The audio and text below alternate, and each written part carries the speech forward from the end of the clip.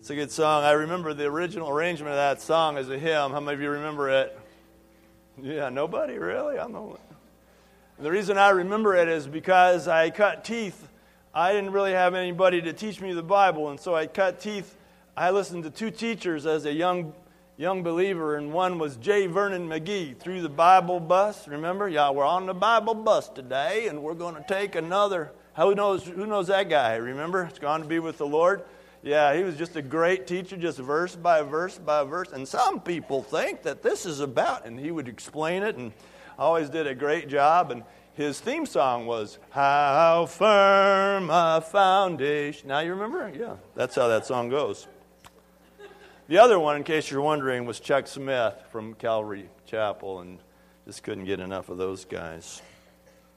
On January 14th, 1973, something happened. It brought an element of life to my life that I'm continuing to enjoy to this very day. It was in the evening of that day. Karen was 9 months pregnant with our first son, Brian. She said she wasn't feeling well, and so hoping to entertain her, I took her in my arms and began to dance with her. Right there in the kitchen, I began to dance with her. Kind of slow it. Now, I mean, you're getting the visual on this, right? I'm 6'4", and she's 4'11", and we got 9 months of baby in between us, right?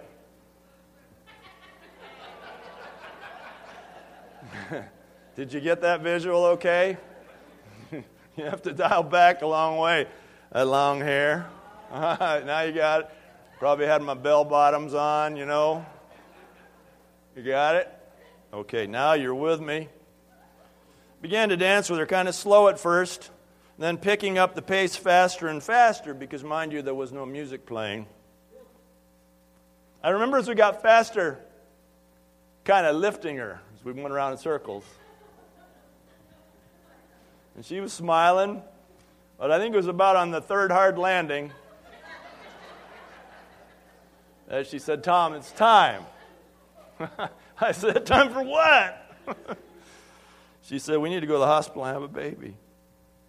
So I helped her into our 64 Barracuda Fastback. We loved that car. Oh, my gosh. And called the 318 4-barrel to life. Kabloom. And I seized the opportunity to drive illegally the fast 23 miles it was to the hospital. Now, driving this way was very much against the urgings of my laboring wife, who said something like she wanted to go to the hospital to have a baby, not to die from a terrible car wreck. After assuring her that I had the car under complete control, I pinned the speedometer on US 27 South between Clare and Mount Pleasant. After all, I reasoned, when else would I have a reasonable defense for driving like this, since this was probably the only child we were ever going to have? Took us 4 more to figure out what caused it, you know. Number of hours later, I don't remember exactly how many, but the wait for me was grueling compared to whatever it was Karen was doing in the delivery room.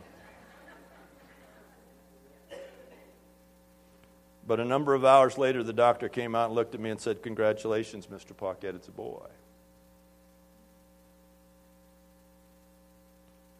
That boy turned out to be one of the finest people it has ever been my privilege to know. That boy has grown up to be a better human being than we ever knew how to raise.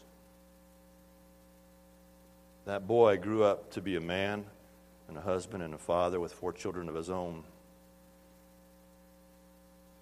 That boy and his wife are right now back in one of our children's ministry classes, teaching little ones about the love of Jesus Christ, as they have faithfully done for many years. Now, my point in sharing that story is to say that on a given day in history, something happened that has had a continuing action of meaning and joy in my life and to the lives of others every day since. And that turned out to be the beginning of something that has continued on as a blessing to me, and now is a blessing to another generation behind him. Now please refer back to the passage we read earlier from Matthew 21, 1 through 11.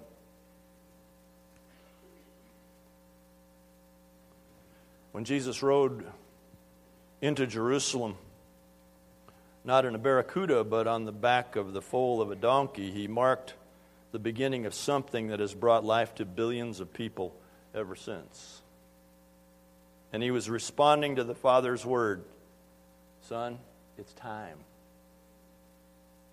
And Jesus set into motion a series of events that resulted in the eternal life of so many, and the eternal life that you are enjoying today. This was the beginning. This ride in Jerusalem was the beginning, think of it this way, was the beginning of the resurrection. It was the beginning of the resurrection. I think many times we see the events of Holy Week as completely separate from one another. Important, related, but as though there's a comma between each one. It begins on this day, Palm Sunday, when Jesus rode into Jerusalem on the foal of a donkey during the high festival of Passover. And because some people cut palm branches from the trees nearby and laid them in front of him as he rode to honor him, the church has called it forever since Palm Sunday. And next, but separate from that, Jesus goes into the temple and he clears it of its money changers. These people were extorting the poor. These people, listen, were extorting the poor. These pilgrims had come to Jerusalem from far away and needed to buy the doves and the lambs. They needed to make the sacrifice. For some, it would be a once-in-a-lifetime trip. They were poor. There was no way to transport this stuff, to bring it with them. They had to buy it there. And these guys in the temple were converting currency and selling the items necessary for sacrifice at criminal prices and were opportunistically extorting the poor.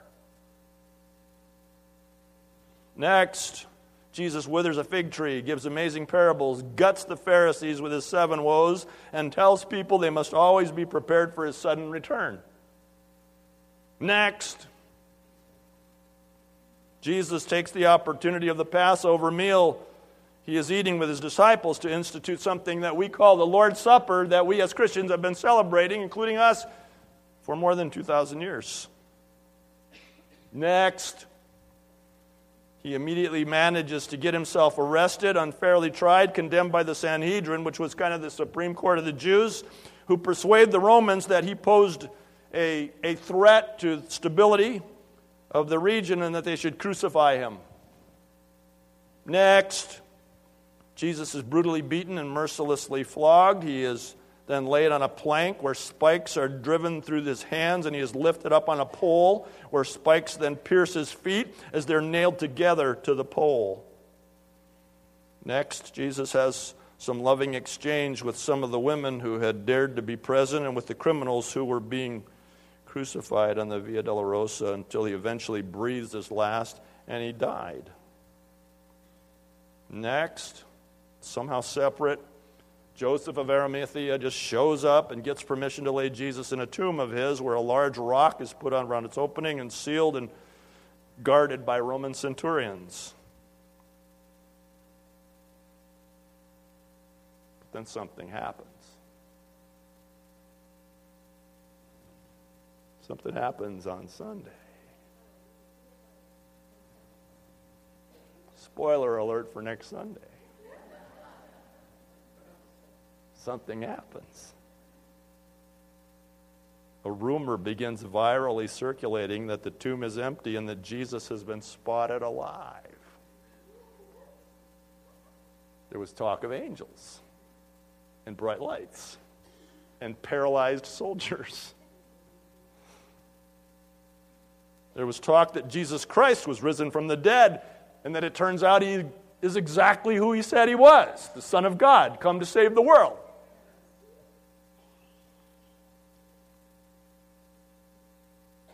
These events are not separate. This is one event.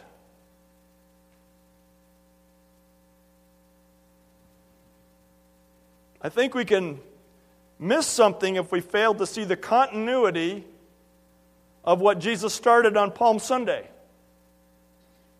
Somehow the crowd knew it. The crowd cried, "Hosanna."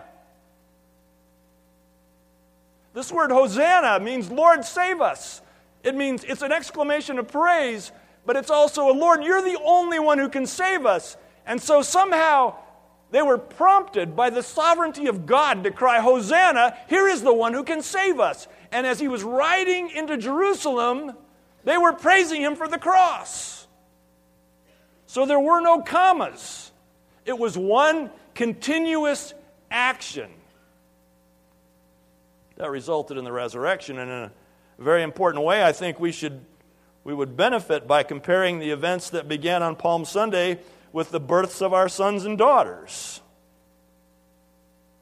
As fathers, when she looked at you or said to you, "It's time," that started something that hasn't stopped.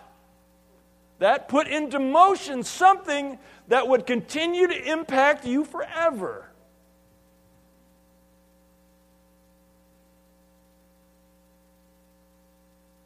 We have a whole week ahead of us here. More churches more organized than us. Okay, every other church likes to call this Holy Week. You know, as you move through Holy Week this week, try not to breathe. Commas are breath marks. There are no commas in the events. It is one continuous action. Its time started a series of events that culminated in something that was almost excruciatingly inhumane, this birth process. And yet it results in something amazing that impacts you for the rest of your life. And there are no commas.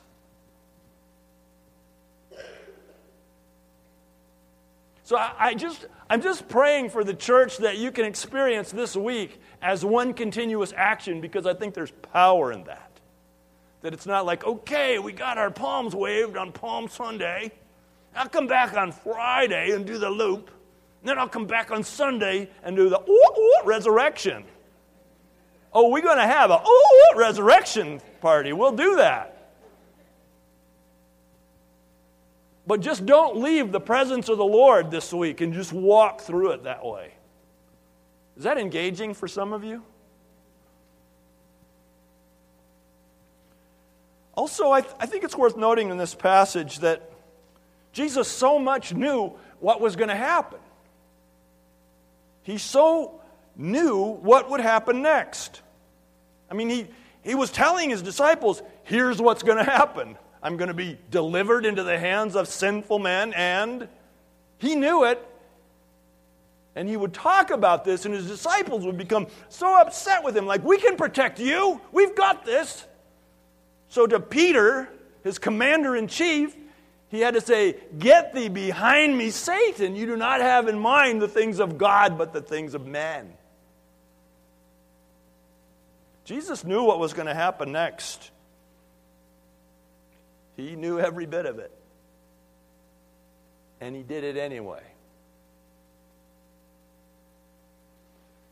The Bible says in Hebrews chapter 12 that for the joy set before him, Jesus endured the cross, scorning its shame. Why did he do it, knowing what was going to happen? It's because you're on the other side of the cross. You're on the other side of the cross. Your eternal life is on the other side of the cross. And Jesus did that for you. I think the fact that Peter's denial of Christ is included in this week is a huge part of the message of this week. Between the triumphal entry and the resurrection, the one Jesus set apart to be the rock, and upon this rock I'll build my church, and the gates of hell will not prevail against you. That guy completely failed Jesus. He disowned him. He said, never heard of him. I am not a part of him. And I think that's a significant part of this continuous action, is this denial. Because it says something to us, doesn't it? I mean, Jesus not only knew that Peter would do this, before he made him the rock of the church, he told Peter he was going to do it. This was not a surprise to Jesus. This is not something he had to work into the program. This is part of the fabric of the week, is that the pillar of the church would completely fail Jesus. Spoiler alert, past the resurrection, and yet in failing him would be completely restored by the grace of God through his Son, Jesus Christ.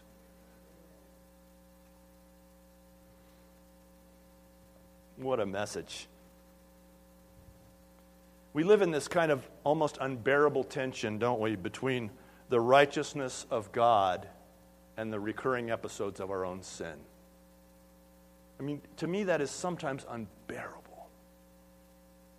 On the one hand, you read Jesus in the Sermon on the Mount who said, "Be ye perfect, even as your Father in heaven is perfect."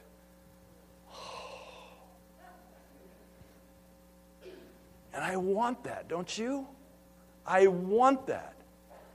And yet the evidence of my life is so not that. And so we live, beloved, in this tension, don't we?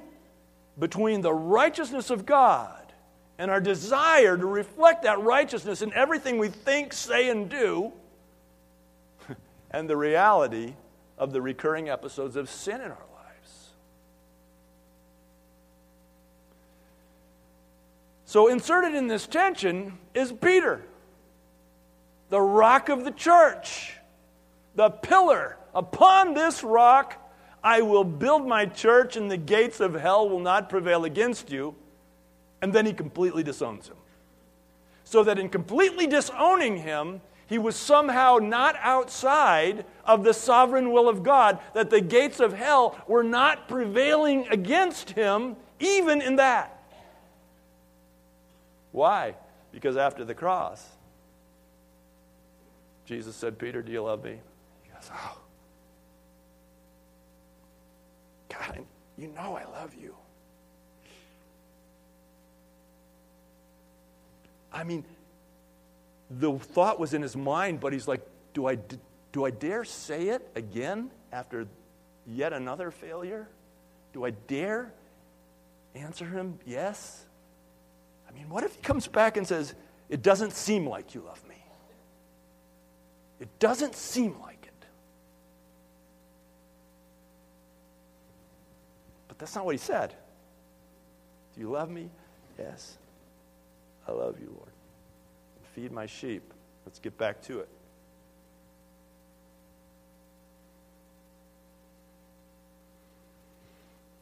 Jesus went to the cross this week to atone for our failures, not to ensure our successes.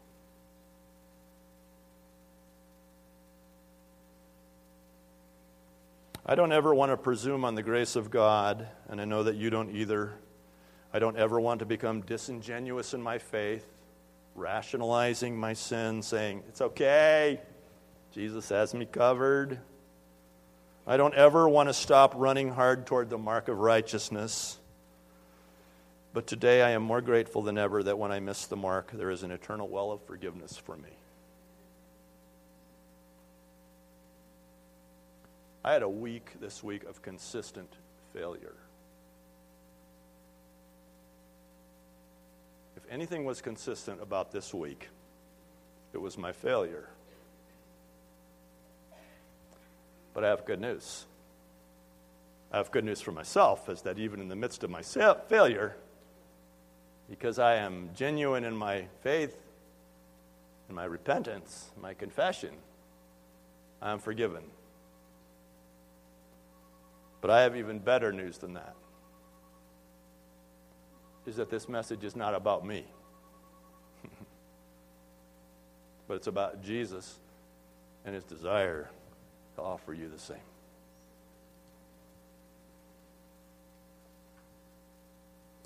This week should be a week, I think, in the Word of God and the Spirit of God like no other. Let's not mistake our lack of religion here, by that, you know what I mean, empty religion. Our disorganization, let's not mistake that for, or use that as a way of missing the opportunity that's in front of us in Holy Week.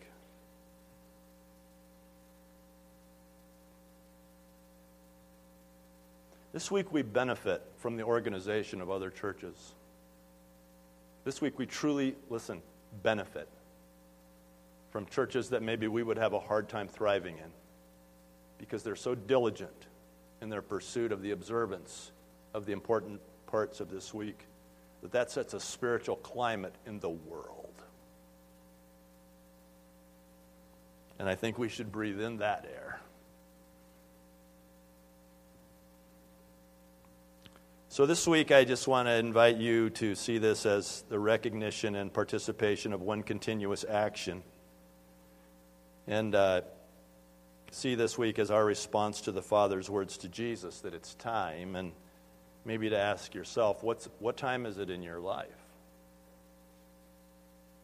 I mean, we're living out this continuous action that benefits the life of this continuous action of when we came to Christ, yes?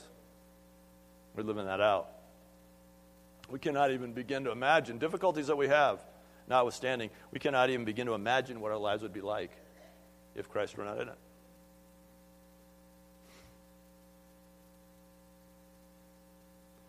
But what's at the beginning of for you? What is the Lord wanting to begin in your life that will continue? Not to have an episode, not to have even a defining moment, but to start something, a birth process that will live on forever. For some of you, it's something God has been calling you to, a ministry perhaps, or some responsive obedience God is calling you to, and by responding to that, you're hearing him say, it's time to do that, it's time to stop thinking about that, it's time to stop rationalizing that, and it's time. For others of you, it may be, it's time to come to Christ. You've heard the claims of the gospel of Jesus on your life. You've looked around. You've seen that we're honest. We're not perfect people. You sense that some of this is true. Something about this is true for you, and that it's time for you to step into relationship with Jesus. That will carry you for all eternity. And for some of you, it may just be time to say, God, my life is so bad right now that I just want to cry out to you and say, would you begin something new and fresh and life-giving for me? I think only you know what time it is. I believe God wants to birth something in each of us today that will have that same kind of continuous power reaction. Father, we're so grateful for your word. We're grateful for the power of your word, for the veracity of your word, just that we can have every confidence, Lord, that it is true.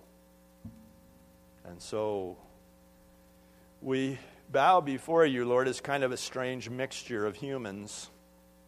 We each have admittedly unique perspective because there's only one of us here. And so as we come together and blend our thoughts and our faith together with you, Lord, we pray for that unifying power of the Holy Spirit to come and to make us one voice to you, one response. And Lord, whatever part of the voice needs to repent and turn to you and receive this just unmeasured forgiveness, Lord, I pray that your Holy Spirit will come and will bring that to pass. And I pray, Father, for those who are just saying, this is so hard. It shouldn't be this hard. What have I done wrong?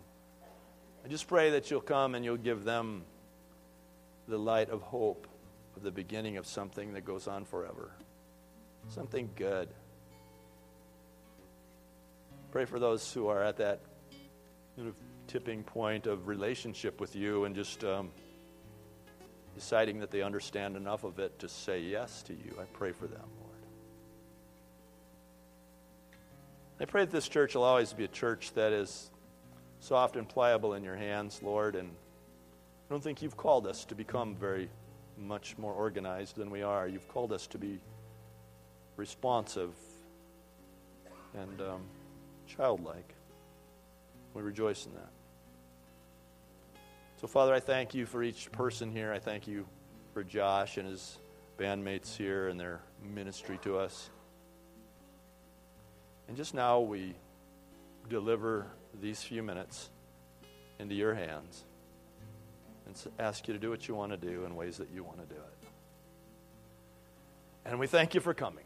We thank you for coming, Lord. We thank you for riding that donkey into Jerusalem. We thank you for what that started. We thank you for dying for us. We thank you for beating Satan and rising for us. We thank you for that, Lord.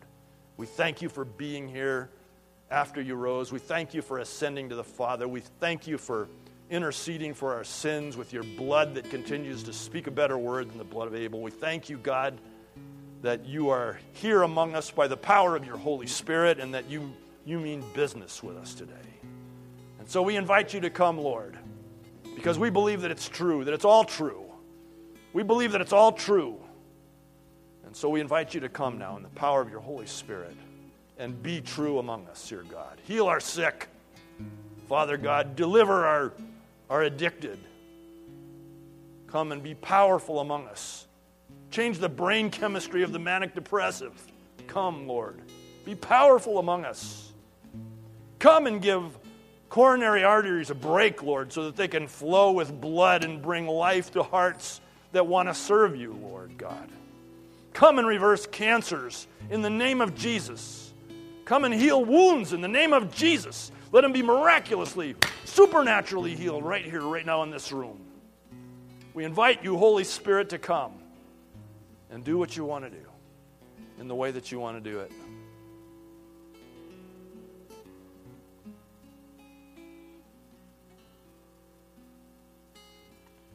Church, I'd like to invite you to stand with me.